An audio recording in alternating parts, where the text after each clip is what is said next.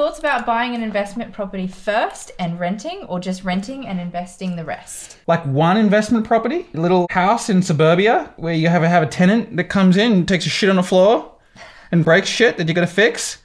You can do that.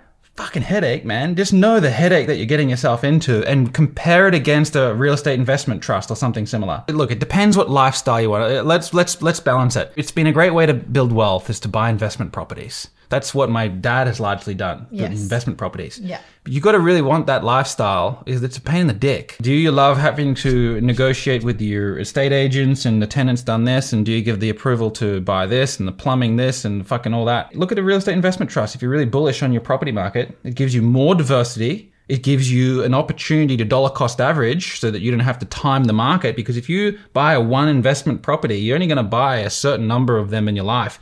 And it's a certain amount of timing the market. And who knows that sometimes you time the market really well and you get it in the right time. Other times you're buying in, the market goes down for 10, 15 years. Now, when you're leveraging and using a loan to do the thing, well, now you've got 15 years of a tight bumhole and you're over leveraged and you can go into negative equity and all this kind of crap.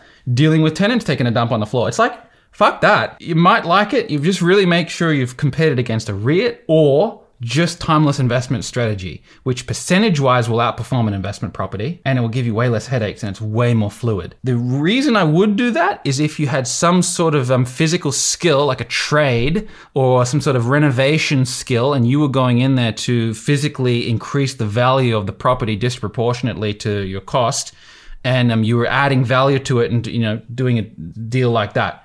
Also a headache.